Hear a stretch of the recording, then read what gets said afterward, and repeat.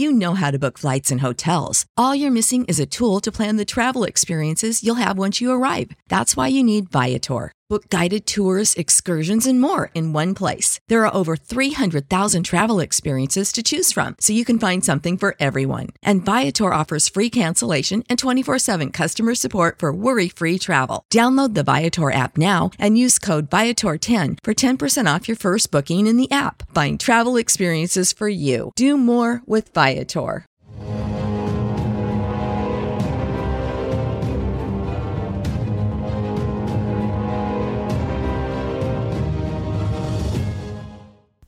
Welcome back to the Ancient World podcast and the second episode of our Inferno series. So we had last time that the pilgrim woke up in a dark forest, he was lost, and then he met Virgil, who will be his guide and show him the path to the Shining Hill and beyond. But first they have to go through the underworld. So what happens in chapter 2, Canto 2, is that we are looking at the doubts of the pilgrim. Even if he decides in the first chapter that he will follow Virgil and he's ready for the journey, he's suddenly full of doubts and he also changes his mind. So what Dante as the writer is doing, that is first talking up the Aeneid, like the major work, the epic of Virgil, just to create this contrast and show the enormity of the task that's before the pilgrim.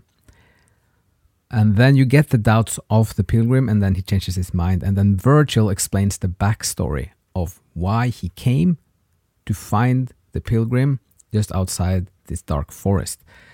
And that is the story of how Beatrice came from the heavens down to the underworld to tell Virgil to go up.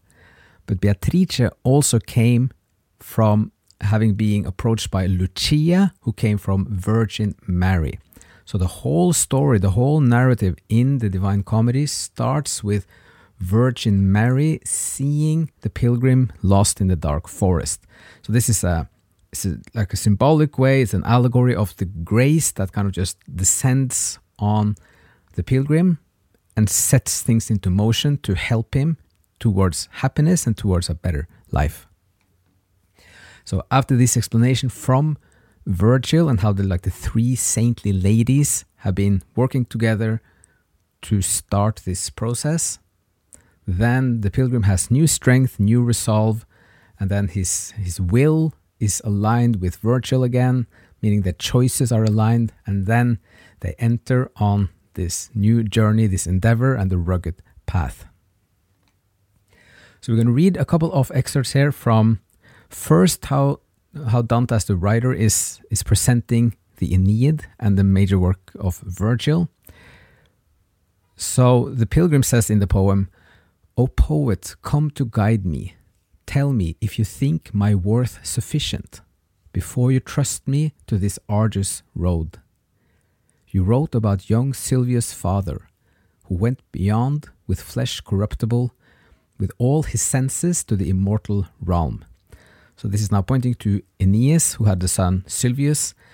And in book 6 of the Aeneid, then Aeneas goes down into the underworld as a part of the preparation to go to Latium. So he continues there and saying, "And from this journey you celebrate in verse, Aeneas learned those things that were to bring victory for him and for Rome, the papal seat. Then later chosen vessel Paul ascended to bring back confirmation of that faith, which is the first step of salvation's road. But why am I to go? Who allows me to? I am not Aeneas, I am not Paul, neither I nor any person would think me worthy." So now he joins both this big epic, which is a pagan epic of the Aeneid, with also bringing in the biblical stories with Paul. And then making the point that the pilgrim doesn't feel worthy to be connected or to be compared with these two or embark upon a journey similar to what they did. And that's why he now is full of doubts and he changes his mind. It's also very interesting to see here already how quickly Dante starts unifying the big two traditions of the Greek pagan world and the biblical stories, which is one of the major overall themes of the whole comedy, is how these two are unified and in what sense they are working together, and how they, in many places, are expressing the same things. They have the same aspirations, and they formulate it in different ways.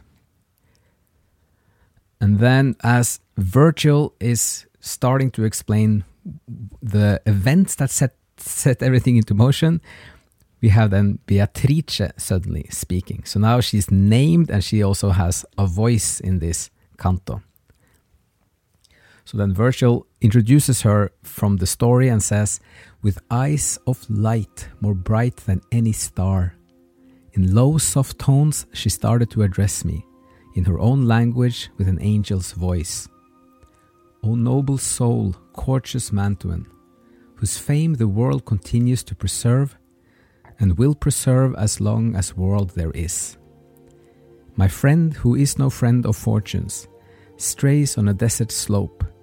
So many obstacles have crossed his path. His fright has turned him back. Now go, and with your elegance of speech, with whatever may be needed for his freedom, give him your help and thereby bring me solace." So these are the words of Beatrice. And you can also see how she is helping the pilgrim also as a friend. And Beatrice is very often both of the romantic love of Dante as a person, the young girl he met first when he was 9 years old, and then again when he was 18, and which is this unreachable romantic love in Dante's life. But she also represents, increasingly more and more, the theology, and her name also means blessing. So it's kind of the opening into the divine through what he experienced as love in the beginning. And she becomes this guide into the divine, into theology, more than being romantic attraction or romantic love. So with that story, Virgil explains the whole background, and then comes one of the most beautiful little descriptions in maybe the whole of the comedy, and at least in the beginning of the Inferno, when Dante is describing how the pilgrim is regaining his strength and gets ready for the journey once again. So it says, "As little flowers from the frosty night are closed and limp, and when the sun shines down on them, they rise to open on their stem. My wilted strength began to bloom within me, and such warm courage flowed into my heart that I spoke like a person set free of fear." And that's kind of the tipping point where the pilgrim is now again ready, and it alludes to kind of how it gives us an example as readers to how we also can get some more interest and some better understanding of the whole story. So we also are even more ready to go, to continue the journey and go into Inferno. And then the last verse line is just, "I entered on that deep and rugged road." So just want a couple of comments at the end here. So the crucial points in this chapter, this second canto, is how the pilgrim is first doubting, and then how he changes his mind and why he changes his mind, and that their wills are aligned. This is also very important at the end, that the pilgrim says that his will is now aligned with Virgil's again, because usually when they talk about will, they mean the freedom of choosing things in your life. It's like your free will is your free, like your ability to make free choices on some issues, kind of the deeper directions in your own life. So this is a point that if you understand the world better, you will make better choices, and you will align your own choices and kind of your will with something that is positive. And now in this case, it's just for the first time alluded to through that Virgil and the pilgrim are aligned, and then that's necessary to start on the journey. If his will is pointing somewhere else, the journey is not going to work as it's supposed to do. So it's also important to have how Mary and Virgin Mary and Lucia and Beatrice are watching over the whole narrative, and then also see how the pilgrim's relationship to his guide, which is then both through competence and now also through the backing, is important. And then now, as readers, we are also helped with this. So that's the main themes and topics and kind of the setup in the second chapter, the second canto.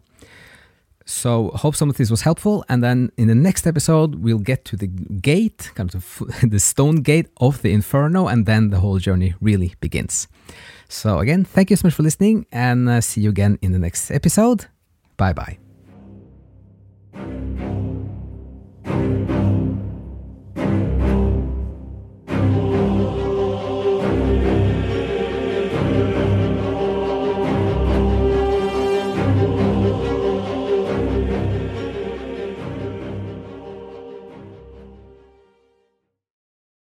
Sick of being upsold at gyms?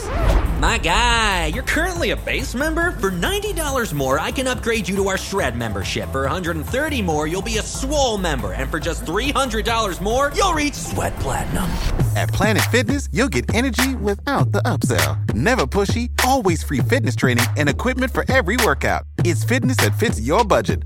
Join Planet Fitness for just $1 down and $10 a month. Cancel anytime. Deal ends Friday, May 10th. See Home Club for details.